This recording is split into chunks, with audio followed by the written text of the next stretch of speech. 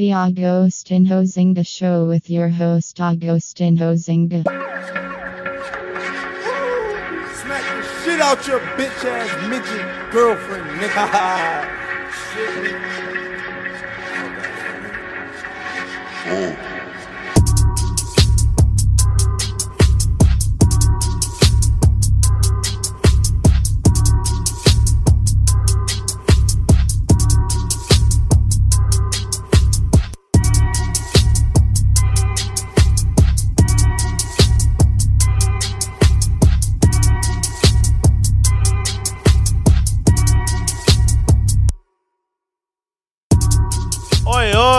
Welcome back to the Agostinho Zinga Show with your host, Agostinho Zinga, and this is episode number 602. That says 02 of the Agostinho Zinga Show. Welcome back, my family and my friends.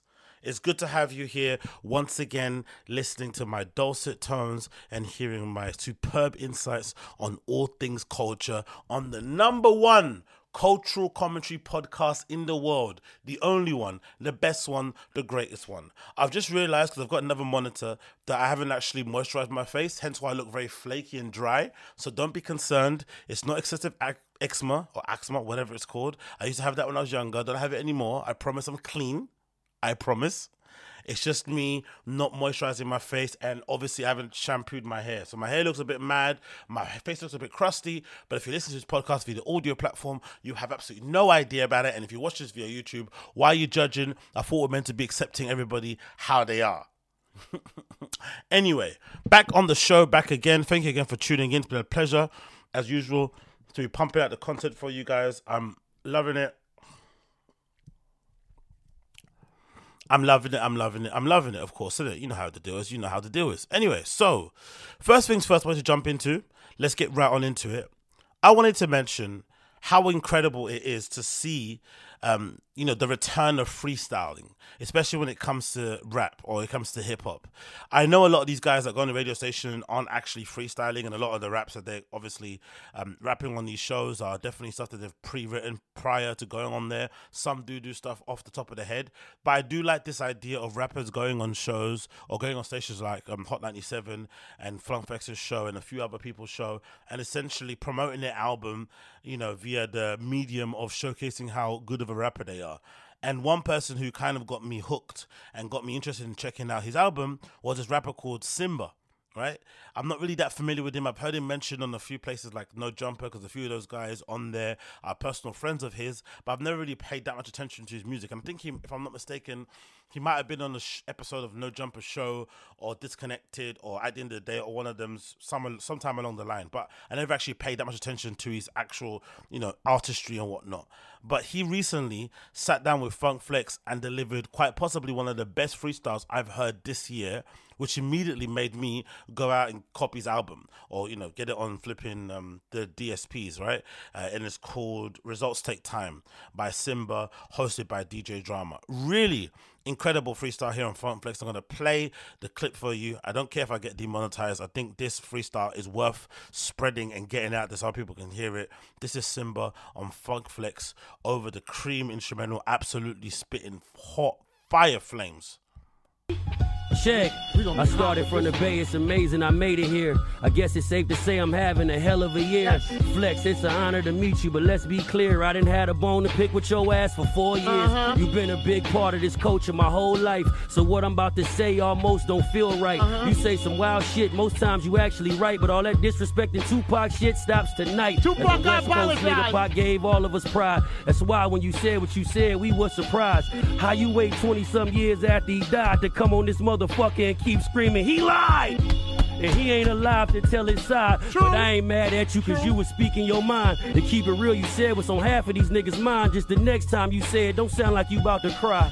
Shit, Well, now that that's out the way, let's get straight to it, cause I got a whole lot to say. Nowadays, most rappers I see in double XL is glorifying shit that we was talking to ourselves. They told us the streets would leave a nigga dead or in jail. We started hooping and rapping to better ourselves, but that comes with baggage, cause you'll need help, and the niggas who help is niggas from a life that you left. So they take chances for you to be a success while you try to get on to help save them from themselves. Everybody plays a role, so if this whole shit fails, it's back to running the streets where every man to himself. It's hard to tell a nigga to leave the streets, especially when the money that they making is funding your dream. So even though we hoop and rap to make it out of the trap, it's the resources we lack that keep us circling back. You gotta reach back to keep your circle intact, cause when niggas can't go with you, your character gets attacked. And the niggas that's attached put batteries in your back, don't let you know when you slack, cause they don't wanna go back.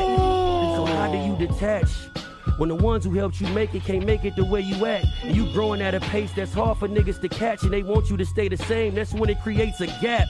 I'm at the point where I fear less and feel more, cause where I'm from, fear can keep you from what you here for. I told niggas I'm grinding so we can live more. What's crazy is we rapping for shit that niggas get killed for. You see, when nobody's eating and niggas still poor, that's when everybody want all they niggas to win more. And one friend gets what others thought they was meant for him. Before he gets it going, they'll tell you he ain't do shit for him. This fame shit's a lot. I'm about to go on tour. These lines be round the block. They told me not to fuck these thoughts on every stop. Shit, I ain't even shaking hands. I'm scared of the monkeypox. 200K in jewelry, that's 2 chains and a watch. But I'm spending my per diem on t-shirts and socks. New York about to pop. I pray nobody get shot. Chicago gonna be windy, but Texas finna be hot. I ain't been home in weeks. My album about to drop. Imagine all the fans I'ma lose if this shit flop. It's hard competing with Drake for the top spot. But imagine what we about to go through with these robots. Be clear. R.I.P. to P&B Rock. I said R.I.P. to P&B Rock. What? R.I.P. to P&B Rock. Man, you niggas from the block kill more niggas than cops. Let me stop. You know what it is. Best freestyle. That was so hard.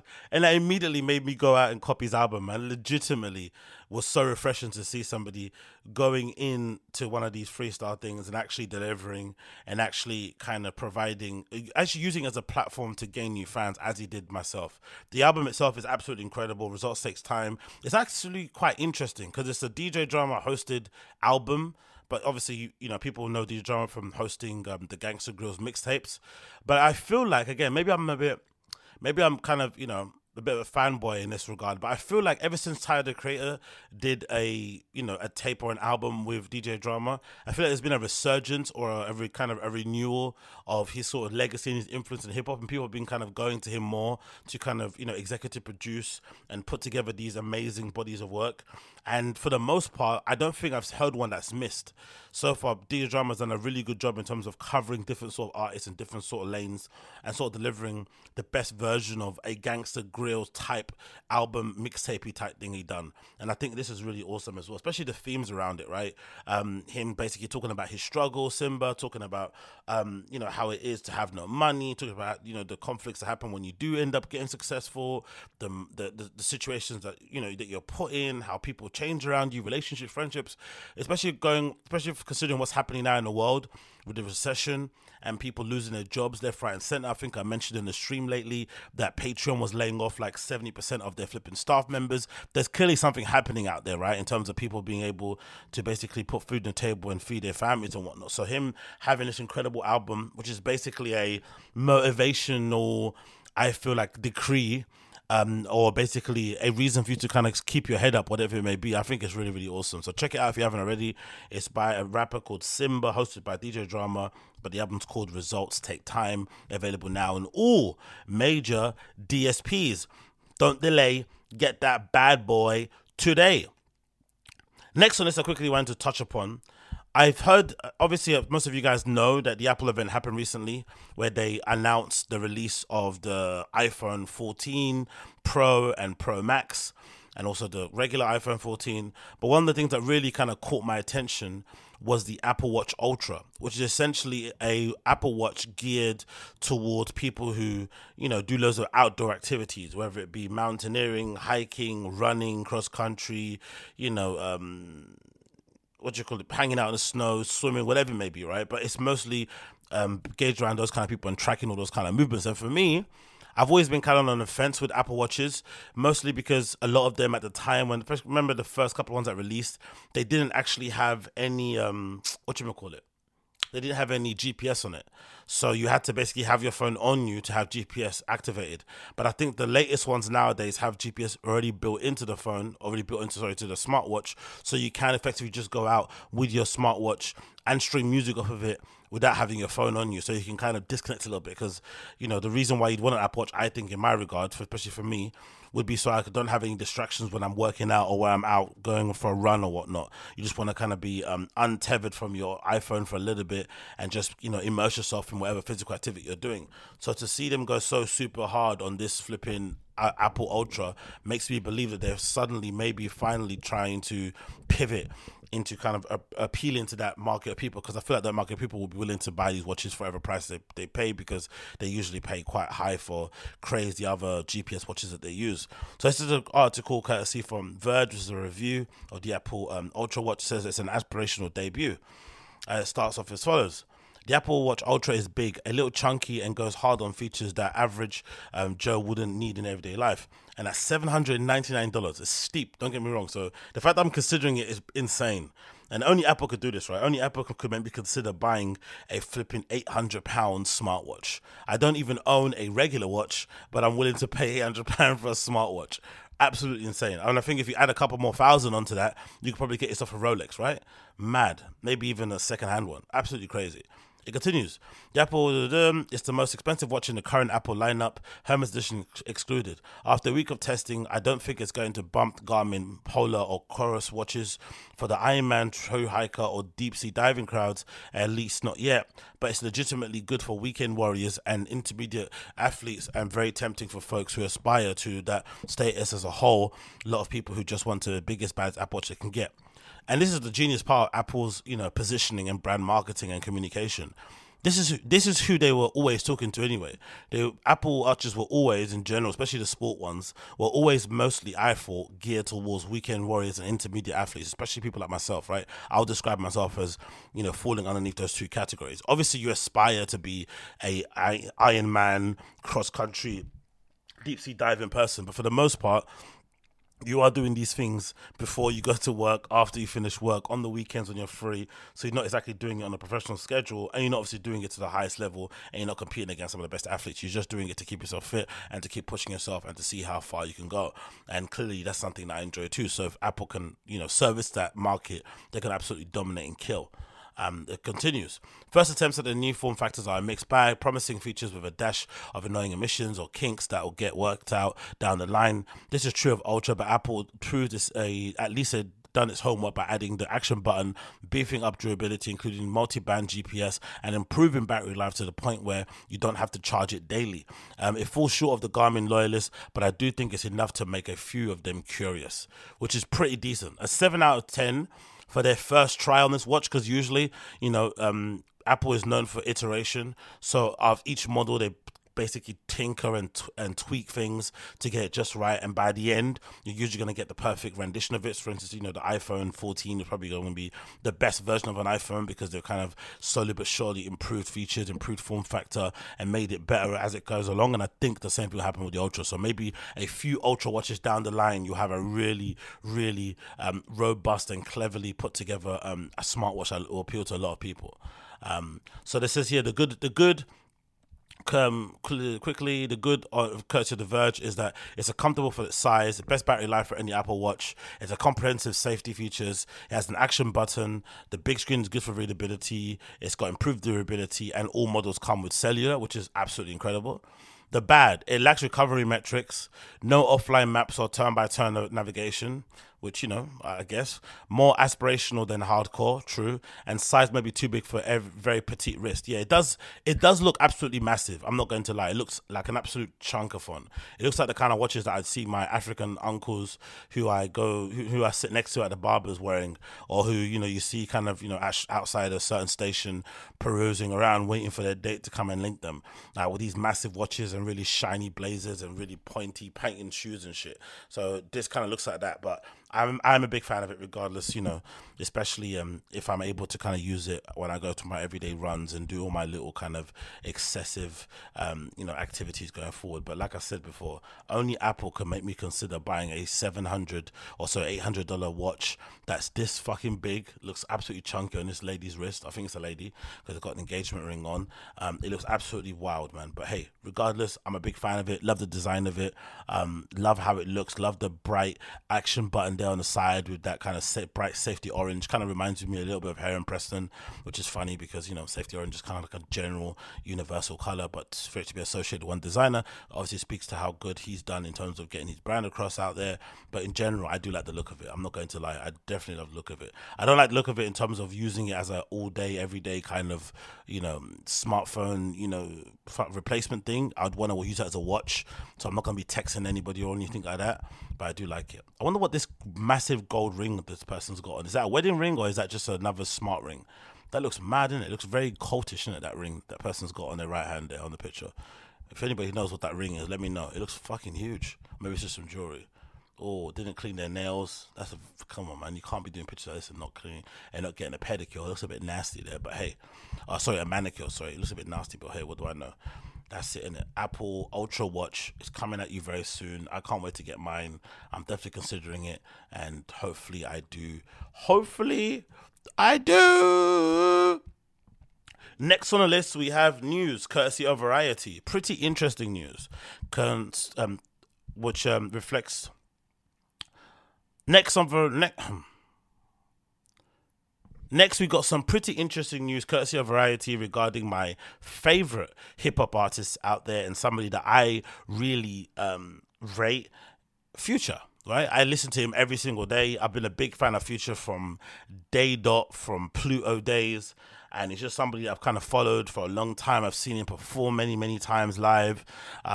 He's definitely somebody that I regard as a GOAT in terms of this trap sound or whatever it is that you might call it, but just in general for being like a really hard-working artist who's able to kind of, present many flows. He's evolved kind of over the years and just become a real, I think, well-rounded, altogether artist who's able to do melodies, hooks, verses, ad-libs, and just everything else in between to an extreme level. And I love the stories around him, right? The studio stories of people hanging out with him in the studio and him basically recording an album's worth of material in one session. Him being in the studio every single day. If he's not with some random IG baddie, he's in the studio slaving away and kind of putting together a masterpiece hit record that's going to live on and become a bit of a meme and, essentially feeding from generation to generations to come. Feed his family, for generations to come. But this is a pretty interesting development with his business. So, this is courtesy of Variety. It says as follows. Future sells publishing catalog to influence media partners. It says as follows. Influence Media Partners has acquired Grammy-winning Future's publishing catalog from 2004 to 2020, the company announced. The prolific rapper's work from those years spans 612 titles, including titles of frequent collaborator Drake, Life is Good, Jumpman, Kendrick Lamar, King's Dead, Rihanna's Selfish, and The Weeknd's Low Life, and his own solo hits like Mask Off. A source close to the situation tells Variety the deal is in the high 8 figures. Now, the thing that's interesting about this is that, from what I can understand, publishing is what you would do if you were going to license a Future track for like a TV series, or if you're going to make a cover record for it or something, right? But Future still owns the master to those records, so he's just sold the publishing rights of it, but he still maintains a big chunk of whatever money that's going to be generated from those records still, which is a crazy deal. So it's kind of like double dipping, but not really, because he's still going to be paid twofold. So he gets paid a lump sum for the publishing, but he still holds the masters, and he gets whatever he gets on a monthly, yearly basis that comes in for people that want to use permission of his art, of his work or whatever, sample, blah blah blah blah blah, going forward. Now the figure is another interesting part of it, because if I'm not mistaken, being a fucking Future geek that I am, I do remember there being rumors from a long time ago that Future signed one of the craziest deals in the record industry has ever seen. This was like 2015-ish times, right? I think around that sort of time. I think they were speaking about it in terms of the same way that Birdman did with kind of Cash Money or Young Money back in the day, where he signed a crazy deal that essentially, he was able to make multiple millions millions, which is why, you know, he kind of lives, you know, the lifestyle he basically lives, right? An absolute boss, and, you know, lives very, very lavishly. And I think at the time, someone said the record industry basically got duped into giving him that deal, and then they closed the doors. I've never given anyone that kind of deal again. But I remember the only thing that came close to it was the Rumors of Future. But then I remember him confirming semi on some Atlanta-based radio station in like 2018 that he did actually sign another deal in 2018, I think, that was worth somewhere a region of like 50 million, which is pretty insane. And then after that, to sign a deal for 50 million on the masters of your records, and then sell the publishing, which I've heard is anywhere between 50 to 75 mil, is absolutely wild. Like, he's absolutely cashed out. And there's still the possibility of him further down the line, you know, maybe a decade later, deciding to sell even more of his publishing. Because 2004 to 2020 is one thing, but for the most part, you'd say the majority of his work that people would actually give a F about in terms of publishing would be from about 2014-ish onwards. That'll be when Future's kind of, you know, was actually starting to gain prominence in kind of the wider culture, and people started to take notice of him. So, and considering how prolific he is in terms of his work, his output and stuff, he could easily make back those records that he put out. I know there's some monumental records on there, like Life is Good, Jumpman, Rihanna's Selfish, King is Dead with Kendrick Lamar, but there's still an opportunity for him to make some classic records going forward, and especially this new version of Future. Because beforehand, the version of Future who was like popping pills and sipping on lean is maybe a bit different, but I feel like this version of Future, similar to The Weeknd, they talk a big game about doing however many drugs they allegedly do, but there's no way people like The Weeknd and Future can perform or can produce quality work to a level that they produce and get effed up every single day. I just don't believe it. It's not true. So that's why I'm also kind of I don't hold any doubt that when they do end up kind of getting back into the studio and really putting work together, they're going to be able to kind of cover whatever they might have quote unquote lost off the back of it. So it's a pretty clever deal. And I also think it's interesting overall that we're seeing so many artists nowadays selling their publishing. It's becoming quite a common thing that you're seeing with a certain artist kind of deciding, hey, I want to sell the publishing of my work. And maybe a lot of it has to do with the fact that it's a lump sum that you're going to get that you're probably never going to see again. You're not going to kind of turn that money down. And there's no guarantees in the music industry that things remain the same. You know how messed up streaming, streaming was meant to be the great kind of equalizer. The record industry came in and still found out a way to kind of swindle artists out of their streaming numbers and whatnot, or diminish the amount of money that they get from that. So there's no telling what may happen in the next 10 years with the industry and, and in technology in general that would kind of, mess up an artist's ability to kind of make money from their art. And he continues here. Renee McLean, influence media partner and founding advisor, said Future is a cultural icon. He continues to be the blueprint for impact and success in the music industry and has reinvented music in ways that no one has ever expected. It's a rare to find someone who moves music and culture at the same speed, agree, and has distinct vocal and melodic style. His prolific career and continued popularity more than 15 years into the game is a testament of his undeniable influence and a contemporary music and the cultural landscape. We're honored to partner with him. So that's true, actually, what they're saying here. I think a lot of it has to do with getting legacy quote-unquote acts to sell their publishing, because their stuff still holds weight, their stuff still moves, people still give a crap about it, but not so much the sort of like fly by night, come easy go sort of artist. So that's why maybe this could also be a kind of cautionary tale to up and coming artists for the most part, that they maybe shouldn't spend a lot of their time trying to produce viral hits for the moment. They should maybe concentrate on their artistry and create music that will stand the test of time, because you never know what will happen down the end of the line, right? Someone might come in and decide that they want to buy your masters or your publishing off of you, and they're only going to buy stuff that's worth it, and obviously stuff that kind of connects with people in a big and meaningful way. It continued here. Future added, I put everything into my music and I want to make sure that these are in good hands. And as I thought about the next chapter of their songs, I'm proud to partner up with Renee and the team at Influence Media and send the signal that this music has timeless value. My music is my art, and these songs represent some of the most precious artwork in my career. 100% agree, man. The way this man paints sonic canvases like no other. Toxic sonic canvases, like he's the king. He says we consider Future an artist of all of the ages. He resonates across the spectrum of demographics. We're so excited about the partnership. It's fitting addition to the growing repertoire of our top tier talent and promotes our forward thinking mission. During my tenure at Epic Records, I was able to work with to support Future throughout his pivotal career. It feels like fate to be able to collaborate with him again and alongside the dynamic partners to protect his legacy and works. Said Influence Media co-managing partner Lynn Hazan. So really incredible to see. It says here, 16 years, 8 studio albums. So is that all that's covered in it? Oh no, it's just home overall. But I think it covered how many music? It covered 612 titles overall. It covered. So it's a pretty substantial amount of work that he's kind of handed over for that money. But in general, well done to him and well done to him. And then I wanted to talk about this quickly. So obviously it's London Fashion Week, and that's popping off. Loads of great collections that I've kind of, peeped and whatnot, and I'm sure some of you guys have peeped them too.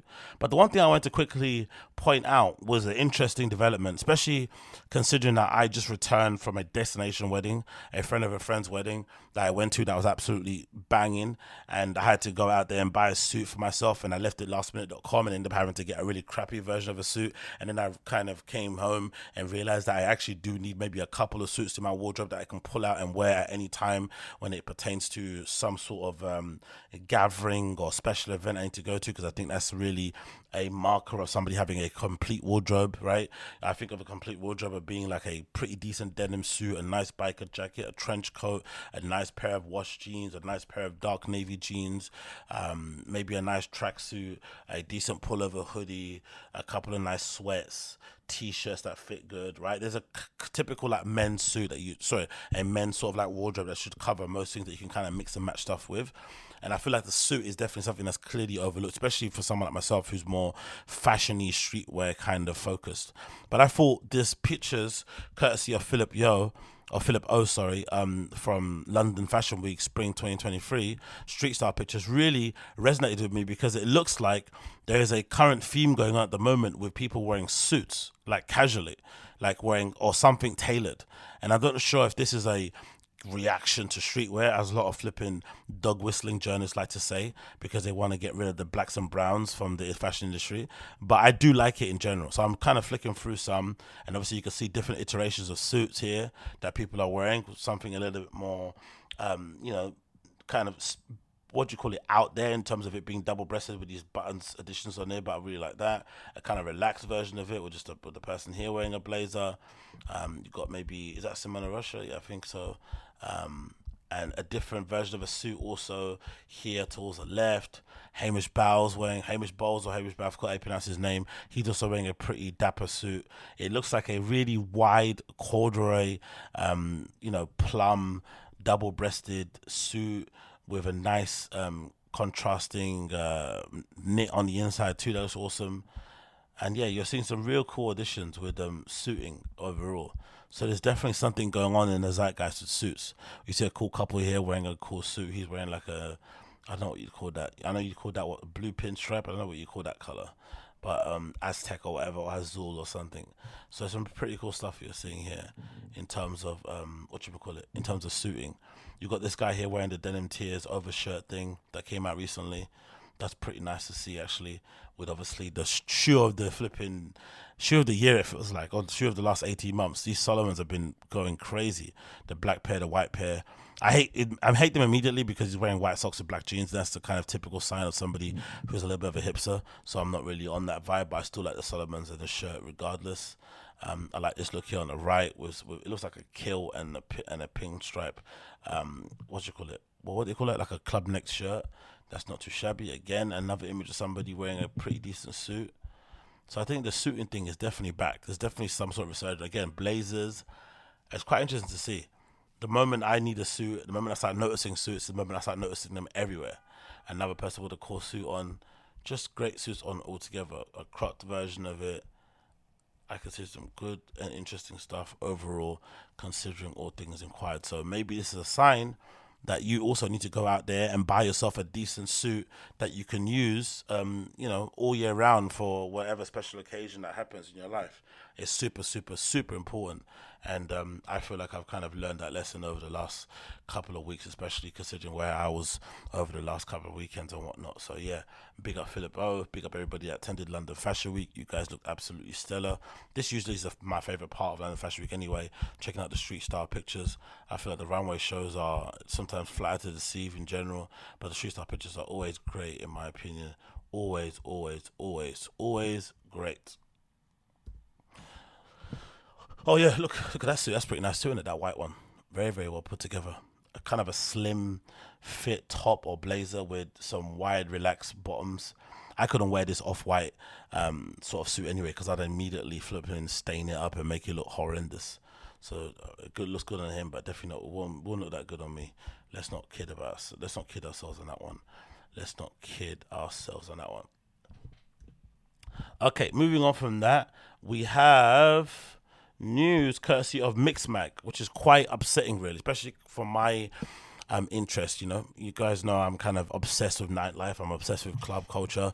I'm obsessed with DJs. I'm obsessed with just dance music in general, and I kind of spend a lot of my time in these places getting absolutely larry, having a good time, having a dance and seeing my favorite artists. But according to Mixmag, the following has been said, right? 3 and 4 UK nightlife businesses report being on financial cliff edge. So everything people were saying about once the pandemic is over and the government tell places that they can reopen again, things are going to get back to normal. People are going to be steamrolling out of their house and rolling into flipping clubs to basically enjoy themselves after spending so much time locked indoors. 18 months or so? Under some level of restriction. I knew that wouldn't be the case. The moment I went to my first club night, I kind of had a feeling. I was like, oh, this isn't ever going to get back to pre-2019 era, because it felt like, for the most part, many people, especially people that had immigrated over here recently to just study or to work, it felt like a lot of those people, especially the Spanish, the French and the Italians, had moved back home and had decided they're not going to move back again. I think the pandemic was a good kind of excuse to sort of like try to live in the country that you're in at your adult age and enjoy it for what it is, because I think a lot of those people kind of left those places seeking a better life, seeking fun and an adventure in London, got here and realized it's not that great. It's a cool city, don't get me wrong, but it's not a place that you should maybe leave your country and stay at forever. It's a place maybe to come, make some money and dip and go somewhere else. But I think long-term future-wise, those other countries I mentioned, like Spain, France and Italy, they have a way better quality of life in general than we do over here in the UK. Just think about the weather alone. Obviously, maybe the financial side of things is difficult, especially in places like Spain. The economy isn't the greatest. It's pretty hard to get a good, decent job. But overall, it's still a better sort of way of life day to day. Like, I went to like a random restaurant actually in Madrid the other day, where I went to have some flipping tapas and whatnot, and just there, the flipping beers that they serve you always come in a chilled glass. The ice cubes that they give you in your glass, and of course it's free pour, but the ice cubes they give you are incredibly chunky. So even though they free pour the drinks, you don't get totally smashed, because they dilute they put enough ice in there to kind of keep you merry and keep you ticking, but not enough to get you absolutely sloshed, which obviously helps them because you end up buying more drinks. But just a care and attention to detail in just a restaurant, in serving you a beer in a chilled glass to kind of offset the incredibly hot food that you're eating and the incredibly hot environment you're in, was incredible. You don't see that anywhere. Most places, especially places like a Wetherspoon or other pubs in metropolitan areas, some of them, they won't even give you a glass cup because of the complaints they've had from previous punters who all come in plastic. So imagine that. So all of those things kind of made me think that, maybe all those people leaving were never going to come back once they went back home again and realize how amazing everything is at home, because the grass isn't always greener. And then I remember reading the article that I mentioned all the time here from that founder of the nightclub in Munich called Blitz, and he was basically saying that, hey, it doesn't matter if we reopen right now, because I think this is when Germany was starting to slowly but surely ease the restrictions, especially on nightlife. He was like, it doesn't matter, because the great people that I had working in this club, who made the club what it is, have now kind of gone away and moved into different industries, because I guess during the time of the lockdown he couldn't provide them with any work, and those people went and started doing other stuff, or started to explore other interests or go back to school, and they just got completely turned off for service industry stuff, because a lot of people who work those kind of jobs, to have like extended break, it maybe made you realize, hey, do I really want to be spending my time being a bar back or working in a restaurant and whatnot, and they decided to change course. So a lot of those businesses are suffering, and this is probably something that maybe extends to the UK as well. A lot of the good places are essentially struggling to fill up their staff up. I've seen many posts from clubs basically asking for help for people during the weekend and stuff, so there's clearly an issue there. But anyway, the article itself says as follows: more than a quarter of nightlife businesses, including promoters, clubs and even event organizers, have reported being on a financial cliff edge. The nightlife industry is currently seeing the detrimental effects of the cost of living crisis, which threatens to force closure on nearly a quarter of nightlife businesses just in months.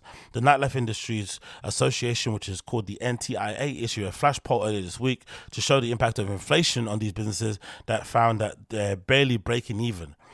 God damn it, man. Of those surveyed, 3 out of the 4 businesses reported that they were either breaking even or losing money. Almost a quarter said that they were not survive the next few months. I knew it was a problem the moment I went to my first Fold rave. Honestly, I know I went to a couple of other kind of big ticket items or raves like seeing Dixon and whatnot, but the first time I knew it was kind of over in terms of clubs in general and it not returning back to to pre-2019 days was when I went to Fold. Because Fold, I felt like when I went there, especially when the lockdown eased, all I saw were hardcore ravers. I didn't see general punters, and that's one of the one things that kind of makes clubbing what it is. The mix between club kids, chin strokers or whatever it may be, and just regular punters who have nowhere else to go on a weekend or after dinner and just want to hang out and dance and have a drink. Do you know what I mean? They obviously fill in the gaps, but obviously a lot of these places take those people for granted.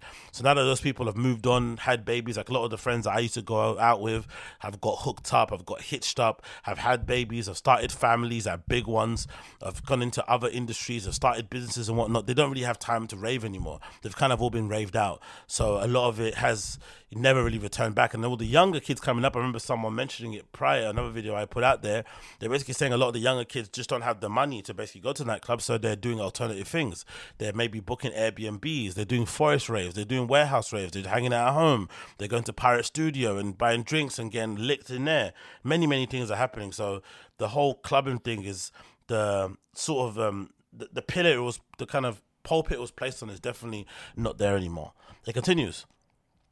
80.6% of nightlife businesses surveyed have seen a decrease in foot flow, while 82 have seen revenue decrease in just 3 months. A quote: as the number of failing businesses we engage with escalate on a day-to-day basis, with many business owners and operators emotionally and mentally drained for over 3 years of uncertainty, questions are quite rightly being asked of the government and its plans for the sector, says the NTIA's Michael Kill.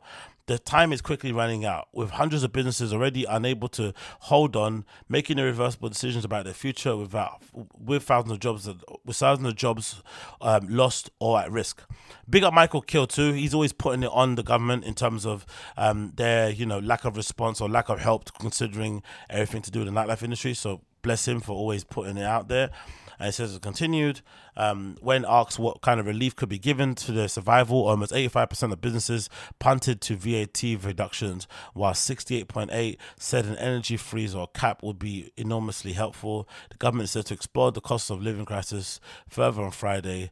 It says here, the quote, on Friday we need a concise and detailed plan from our government on how they engage and support us through this crisis. Nothing less than this is acceptable. So let's see what happens going forward. Next on the list, I quickly want to mention this news courtesy of Supreme regarding a pretty amazing collaboration they've put together with Yohji Yamamoto. It's absolutely incredible looking, because I know I shouldn't really like it because it looks a little bit crass, a little bit juvenile, but I love it. And again, it's another example of how perfect Supreme seem to get their collaborations. It all seems to make sense. There's nothing that feels too try-hardy. It just all kind of has a weird quote-unquote synergy that you feel like is kind of emanating between both of the brands, and they usually bring the best out of each other. And I absolutely love what they've done here with Yohji Yamamoto. So it is courtesy of Supreme news, regarding the Yohji Yamamoto collaboration. So Supreme has worked with Yohji Yamamoto on a new collection for a Vanson jacket, bomber jacket, parka, baya sweatshirt, cargo pant, 3 t-shirts, beanie, Dr. Martens 1461, 3-hole ice shoe, and skateboard. The bomber jacket, puffer sweater, and shirt, and hooded sweatshirt and t-shirt and skateboard will feature original artwork from Tekken. Absolutely incredible, because I think there's a Tekken thing out at the moment, right, on Netflix. I forgot what it's called. It's like an animation anime thing. So maybe this is part of the promotion, not too sure. It's going to be available from September 22nd and available in Japan from September 24th.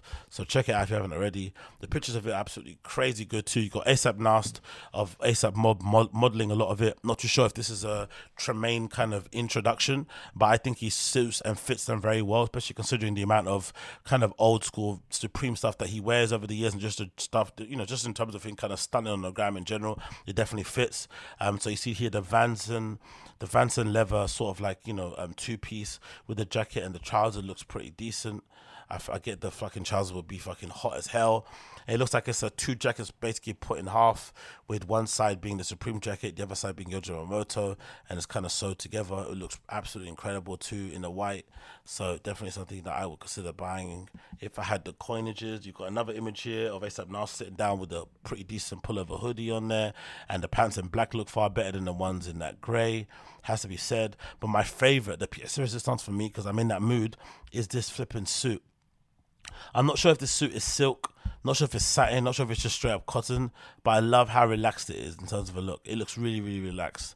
And obviously the 1461s are there, and they look pretty cool too. They're obviously not going to be the ones I'm probably going to want to buy, because I want to buy the flipping, the 1461s that he's done obviously with Yohji Yamamoto. They're much better than these sort of plain ones, but still, that look looks really, really amazing. It reminds me of stuff that you might have seen from Comme des Garçons shirt or whatnot, right? Or old Yohji Yamamoto. So, or old, what's his face? The other guy. Old, what's his name? The guy that does CDG as well. He's got his own thing under CDG. Doesn't matter. Anyway, continue. This down Parker thing, I'm not really the biggest fan of. I think it looks pretty cheap to me. Maybe it might be the worst thing in the collection overall, in my opinion. Obviously, this jacket goes hard with the Tekken character on the front, and I think it's got the same character on the back too. So that looks definitely hard. And obviously, this Bayer sweatshirt looks pretty sick too. I've got one that I purchased from Mexico City many, many, many years ago that I absolutely live in, and has been absolutely covered and riddled in flipping smut. So maybe it's a good chance to replace it also. So I'm definitely down on that. And then you see another picture of the model sitting down wearing a pair of cargo satin pants. The shirt with all the faces on it of different girls from all around the world. And that's obviously got blocked by every song account out there. But it looks absolutely incredible, I think, altogether. I really, really like that look. Especially that kind of faux fur, sort of combat trouser thing. That's an amazing thing to put on, especially when you're going to do flipping work with the army and stuff with people. It looks absolutely incredible. I love it all. So yeah, good knits as well. Let's continue. Decent t-shirts. But yeah, absolutely banging. Love everything about it. Of course, that's the Dr. Martin I was talking about with the fly designer. They look way better than the other one that we saw featured from that guy who just plain black. Obviously, if you get a 461, you have to make it a little bit special. But yeah, I'm a big fan of it. And maybe I'll get the white. I think the grey or black is a bit boring. I'll get the white one. It looks pretty cool. It looks pretty cool. So, moving on from that one. We got news here, courtesy of Complex. Finally, it feels like it's over. Finally, it feels like maybe we're going to get some level of respite when it comes to Kanye ranting and raving online about his bad business deals, forcing us to care about his business. Then at the same breath saying how much of a genius he is. It's just really frustrating, especially someone like myself who I consider myself to be a bit of a Kanye stan. I used to kind of rush home to kind of watch him give a press conference. I really, really was kind of obsessed with the guy. I love the fact that he kind of essentially practiced his way into becoming a great. He was never really considered one in the beginning, and he just worked really hard at it, which is why I always kind of support the Ronaldo hype more than the Messi hype, because I feel like Messi was just naturally gifted from day dot, right? From the day he came out of his mother's womb, he was probably able to flip in, dust and leave in the dust flipping, grown adults. But Ronaldo had to kind of learn the hard way. He had to get absolutely battered and bruised when he come to United that first season, but he learned and turned into an absolute beast. So I'm a big fan of his. But anyway, continuing on with this topic, Kanye says he's terminated the Gap deal and says he's the only one who could save the brand. So this is courtesy of the station called, CNBC, where they had an interview with Kanye, and he spoke briefly about the entirety of the issues at hand concerning him with Gap. For joining us. Absolutely. Thank you for having me. So talk to us about what happened here. Why are you terminating this deal with Gap? Well, it was always a dream of mine to be at the Gap and to bring the best product possible to the masses. And I always talk to them about doing products for $20, like the best product in the world, designed at the same level of the top fashion houses in the world at $20 for the people. And so we went through 3 years, and obviously there's always like struggles and back and forth when you're trying to build something new and integrate teams. So we designed an entire collection, and I wasn't able to set the actual price that I wanted for this collection, and then they actually took one of the shirts and sold it for $19.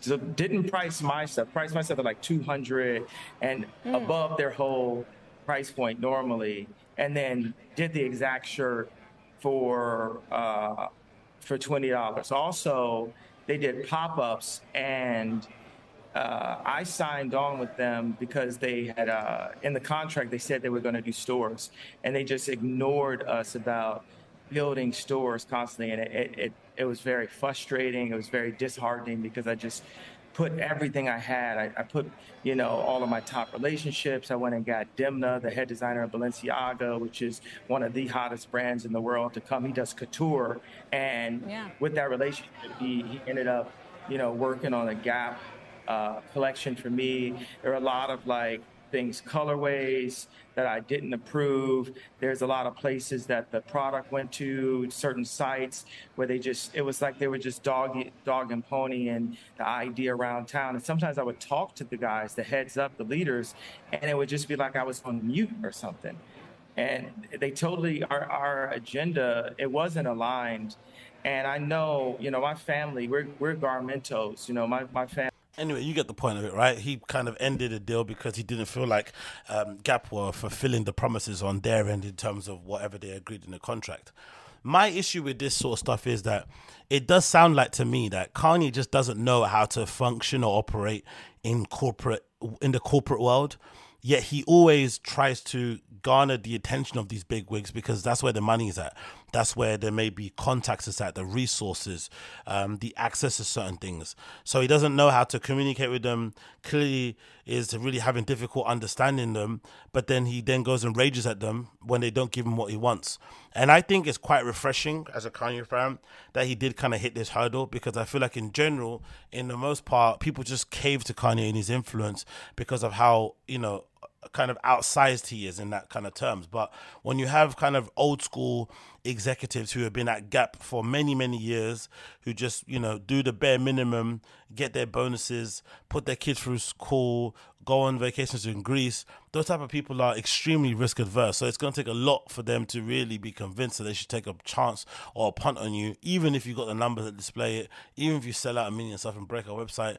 They don't know if that's just like trolls or people botting or actual general people actually want to come and see you sort of do whatever it may be. So I do like the fact that maybe this is maybe a wake up call for Kanye in terms of his business dealing with the corporate stuff, and maybe he can decide, hey, going forward, I'm done. I do remember there was an article that came out where he did say he was completely done with working with corporate industries, and he's going to do everything himself, which is going to be extremely hard. But now he has the money, the experience, the resources, and quite clearly the proof of concept that he can operate at that kind of scale. Maybe he'll get people reaching out and kind of helping him and wanting to kind of do that thing going forward. But in general, I just think it's funny, it's interesting when it comes to Kanye and this sort of stuff. Like, in one breath, he tells us he's a genius and that he's all-seeing, all-knowing, and next moment he's like posting up, screenshots of his contract and asking for help from the public, who I essentially think disregards and doesn't really take too seriously. So it's a strange one, but I guess it kind of is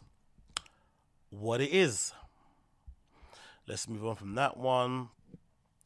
Let's quickly talk about this. This is courtesy of Complex Style regarding Lil Yachty. And he was talking about, obviously, the creation of his pizza coming out and just his general influence on style, the way people view him.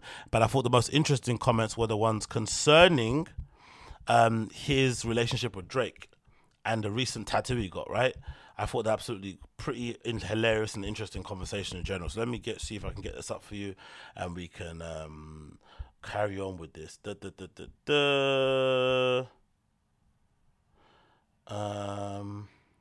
Yeah, so this is it. So it continues here. So you see a picture here of Lil Yachty sitting in Drake's jet, which is pretty baller. It looks like a Drake jet too, right? It's all flipping gold and lavish and whatnot. And he's eating a plate of wings with some Sprite, which I guess is a classic combination over there in the States. Got his nails did and his little denim outfit. People saying that, Drake flew out Lil Yachty like a little baddie, but I clearly think that they've got a little relationship going on.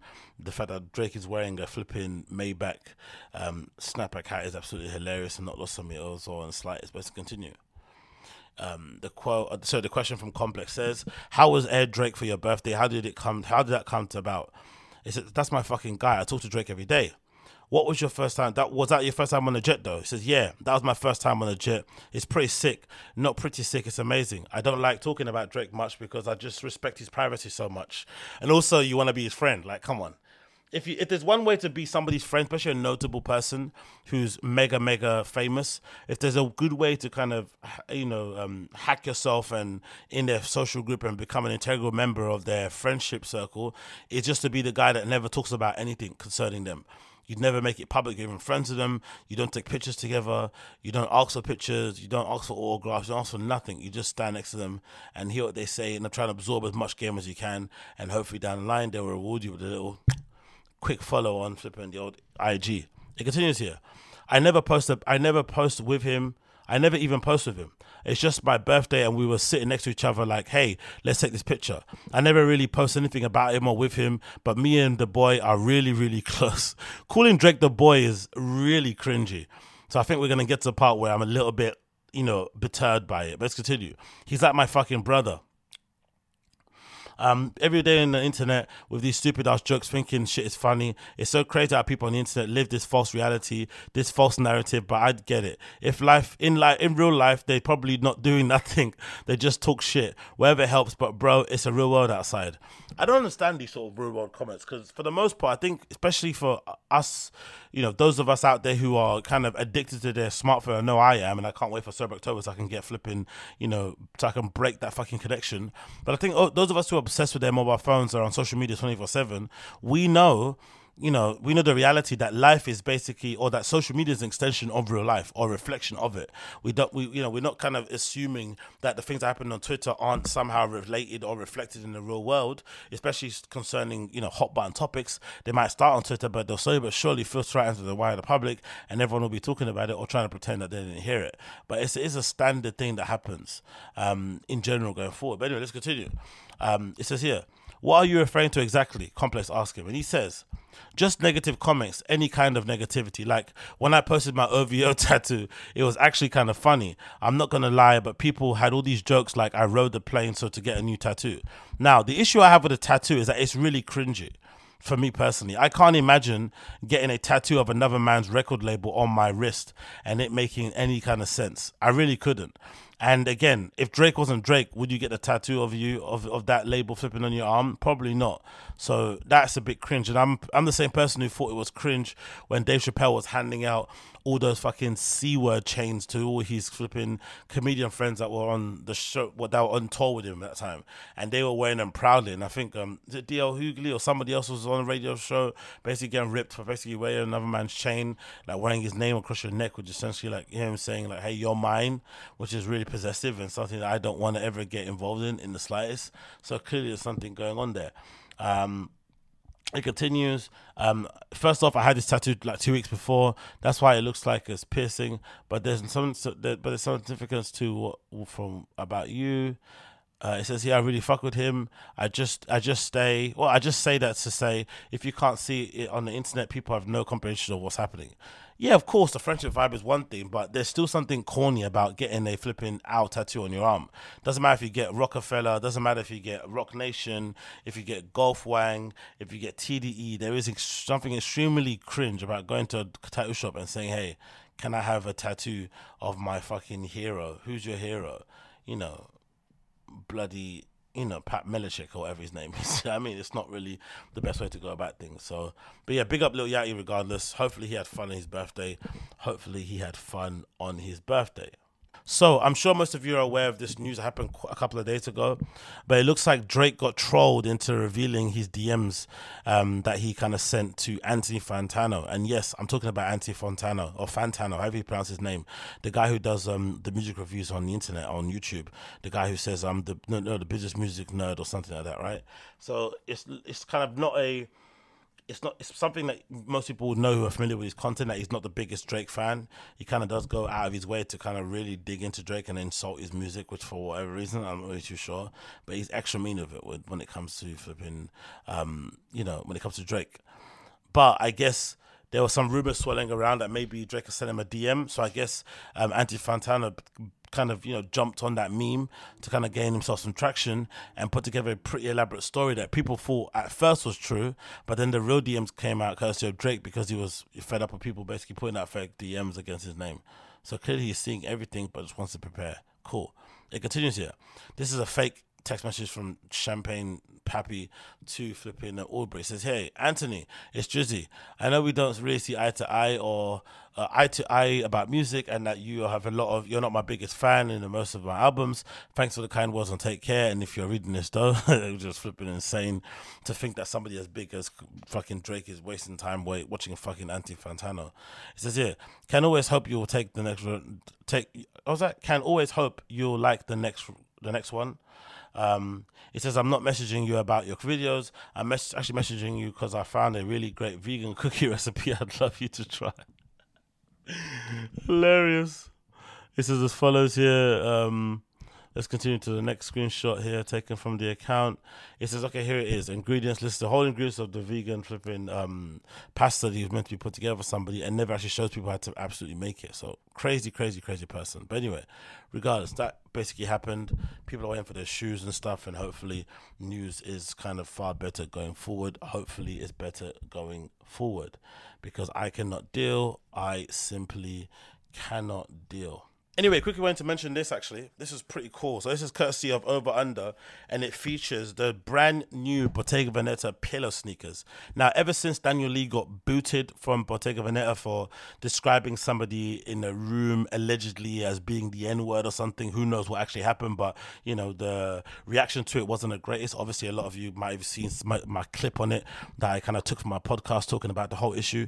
But ever since then, Matthew Blazzie's taken over with rave reviews. The debut collection was pretty solid, if not a little bit repetitive, but I do feel like he's slowly but surely going to get his feet under the table, and by season 3 in his sort of Arsenal or any sort of time there at Bottega Veneta, I think we'll definitely start to see his own voice slowly but surely come in. And I guess one of the things that you kind of have to focus on if you're a designer in that regard, especially someone taking it for somebody else, is that you need a sort of statement piece shoe, a statement piece bag, whatever it may be. And I guess Daniel Lee, I'm not sure who actually designed them, because for whatever reason, fashion industry doesn't actually detail you who the designer was of a certain bag, who the designer was of a certain hat, a certain pair of shoes. And as you can tell, obviously, that's obviously concerning accessories. Accessory designers don't really get any light or any sort of shine. So even though I attribute all the success of the Saint Laurent Wyatt boot to Heidi Semaine, I have no idea if some other guy or some other girl or intern designed that Wyatt boot and Semaine just took all the credit for it. I have no idea if Daniel Lee was the one who designed the classic kind of Bottega Veneta lug boot that's still a classic and still people wear those things to the ground. I don't know if the Bottega Veneta flipping pillow sneaker that I'm seeing on screen was designed by Daniel Lee or by Bottega Blasi or some random person in the flipping company. But regardless, I think it's an interesting approach as a first sort of stab at them sort of redefining the brand, giving you direction by allowing the guy to actually put together a pair of sneakers that very much stands out in terms of whatever Bottega Veneta have done in the past. I don't think they've done a skater-esque type shoe, nothing in the 90s, nothing with the pipe sole or anything along the kind of line. So it definitely looks pretty cool, I'm not going to lie. That all black pair with the yellow outsole that I'm seeing here on the screen is an instant buy, especially if they find out a way of making this outsole Bottega Veneta green. Is that possible, or is that probably too much? I'm not really sure, but I'd love to see this shoe with a flipping green outsole. I think they look absolutely banging. I really do think they would. But maybe it's just me. And then the next image here, we have another image of them in white, which look pretty cool. You know what they also remind me of? A little bit, those Alexander McQueen, Stan Smith things that a lot of Essex boys like to wear with skinny jeans? They remind me kind of that. So I wonder if these will turn up to be, because they're Bottega Veneta, a lot of rappers will just wear them because of that, and they'll wear them and they'll buy them because they don't, they don't save money. So you have a lot of people kind of coming back and wanting to sort of like quickly return it without any sort of bother. But I do like them in general. I think they look pretty cool. The only thing that's a bit off-putting about it is like the first collection that Matteo Blasi did under Bottega Veneta, I wouldn't really describe as quote-unquote urban or having any sort of street influence, especially skateboarding. So it's a bit strange that the first foray into shoes would be shoes that look like this, because although they're timeless, they're not really timeless. They're sort of mostly trendy. So if your teammates do need some help or whatnot, how you meant to kind of get up and daydream from this and go and help them in the firefight? It just doesn't make any sense. Do you know what I mean? But in general, I do like them. I think they look absolutely banging. This sort of skatery type shoe. Obviously, the aesthetic nowadays is kind of harkening back to that time of the Ollie Noughts and whatnot. So it's clear to see who's kind of being blamed for this and whatnot going forward. But that's nice itself. That is nice itself. Let's move on here quickly. What was I going to talk about? Not this. Let's move on from that one. Not this. Not that. Yeah, I think that's might be. I talked about Supreme already, didn't I? I'm pretty sure I did talk about Supreme. Let's talk about this quickly. So you guys are aware that Midnight Studios made its runway debut, a legit runway debut on New York Fashion Week, and I couldn't be more happier for the guy, because I remember Midnight Studios when it first sort of started. I think I may have still been on the Hypebeast forums, I'm not too sure, maybe I was just on the site a lot, and I just remember him being extremely young, Shane Gonzalez, in terms of putting the label together. And at the time when he put it together, I remember it being a little bit of a copy of Saint Laurent at the time, of the work that Heidi did, of maybe the stuff that Jun Takashi did back in the day, the Undercover, a lot of like punk, a lot of rock influences, clearly a lot of band influences, and clearly the aesthetic of being super skinny and whatnot is definitely something that appealed to Shane Gonzalez at the time. So it definitely just felt like a little bit of a parody, or kind of a parody brand for Saint Laurent at the time that flipping, Heidi Samir was there. But then slowly but surely, actually, you know what? Let's quickly check this. Have you seen this? This is 2014 version of Midnight Studios. And just look at how much this has fucking evolved from the stuff that he's now doing, a few years later down the line and presenting at New York Fashion Week. Like, it's really fucking good compared to that stuff. Do you know what I mean? Clearly a lot of work has gone into it. Clearly a lot of care. And he bloody well knows it. Do you know what I mean? It looks absolutely marvellous. Really, really does look marvellous. Love everything about it. Not going to lie. And obviously, going back to the 2014 version of it, although the shirts are currently fucking grails now, I do like the fucking shirts altogether going forward. I think they look absolutely banging. Empty places, all this stuff. I mean, that's so sick, man. The t-shirts designed from Midnight Studios are always extremely underrated anyway. Doesn't get the props he deserves for those. But yeah, he had a cool little interview and sit down with Vogue, where he spoke about many, many things concerning his kind of ascent in culture and whatnot. And I think you should definitely check it out if you haven't already. It's called At Midnight Studios. Shane Gonzalez brings rock and roll and youth culture to New York Fashion Week. And you also get a little hint or a little kind of peep into the stuff he designed. Obviously, there's a him sort of collaboration going on over there too. And the looks that are kind of showcasing the show overall. We got some pretty cool, interesting additions to bags. One that looks like a flower holder, one looks like a circle, one looks like a boom box. Like some clever ways of sort of interpreting what's going on in the world and also what's going on at Midnight Studios. So great to see. And I love whatever this, what is this? Is that kind of acid wash? That purple sort of style people have a lot of. I love it. I love everything about it. Hopefully see some more. Can't wait for this stuff to get into stores. And yeah, big up Shane Gonzalez for being an absolute boss. Big up Shane Gonzalez. Anyway, that is the Agostinho Show episode number 602. Thanks again for tuning in. Been a pleasure to have your time. It's been awesome. It's been lovely. It's been fine. If it's your first time to check out the show, you know what to do. Smash the like button. If you want to come back again, subscribe. If you listen to the show via the audio platforms, please make sure you leave me a review and share the show. That'd be greatly appreciated. All links concerning myself can be found in the show note descriptions. If not, just find me on social media and you can see it that way. But regardless, if you're listening via the audio podcast, you'll hear my tune of the day. And if you're watching this via YouTube, you want to hear any tune, just fade to black. But regardless, thanks for tuning in. I've really enjoyed it. Peace.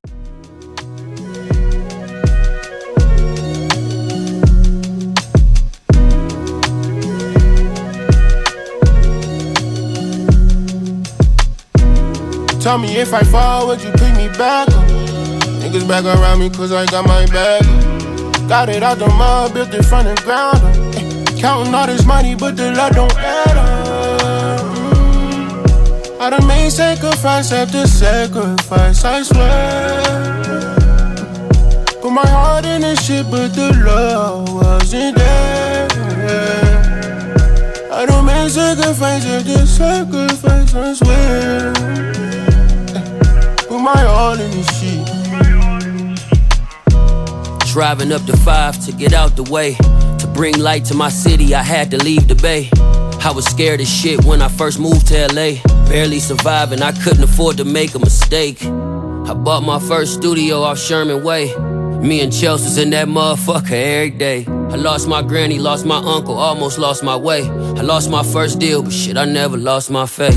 If it wasn't for my mama and Haley Mazda, I would've never made it to this point where I get acknowledged. Pulling up the nigga sessions, nodding while they play they shit. Acting like the shit is amazing for a relationship. Ignoring phone calls, I'm getting sick of entertaining shit. Outgrowing people that I love's becoming dangerous. The people I'm around ain't the people I should've made it with. And when they want more, they act like you never gave them shit. Confidence come off as cocky, it's confusing to them. Don't nobody take you serious till you prove it to them. My mama was never Donda, but she was honest. She would break her own heart before she break her promise. She probably wish I would've stuck to hoop and went to college. My auntie called me twice a week, cause rappers out here dying. My nigga Ferg gave me his word and put the bag behind it. You niggas only see these diamonds, not my sacrifices. Tell me if I fall, would you pick me back up? Niggas back around me cause I got my bag up. Got it out the mud, built it from the ground up. Counting all this money, but the love don't add up. I done made sacrifice after sacrifice, I swear. Put my heart in this shit, but the love wasn't there. I done made sacrifice after sacrifice, I swear. Put my all in this shit. I'm still missing Hungry, I'm still missing Bugsy. I dedicate this to my son, he know his daddy love him. I pray the work that I put in will be your stepping stone. For you to get it on your own, cause ain't shit set in stone. In life you gotta learn to navigate your highs and lows. You looking up to me, I can't be out here moving wrong. Can't let these streets be the reason that I'm not coming home. I can't be locked up trying to raise my baby through a phone. No, I had to make commitments. I broke friendships, they paid for their decision. Everybody can't go. That's when I learned to sacrifice my feelings for my dreams. Can't let these niggas' insecurities divide the team. Fuck you, man. Tell me if I fall, would you pick me back up? Niggas back around me cause I got my bag up. Got it out the mud, built it from the ground up. Counting all this money, but the love don't add up. I done made sacrifice after sacrifice, I swear. Put my heart in this shit, but the love wasn't there.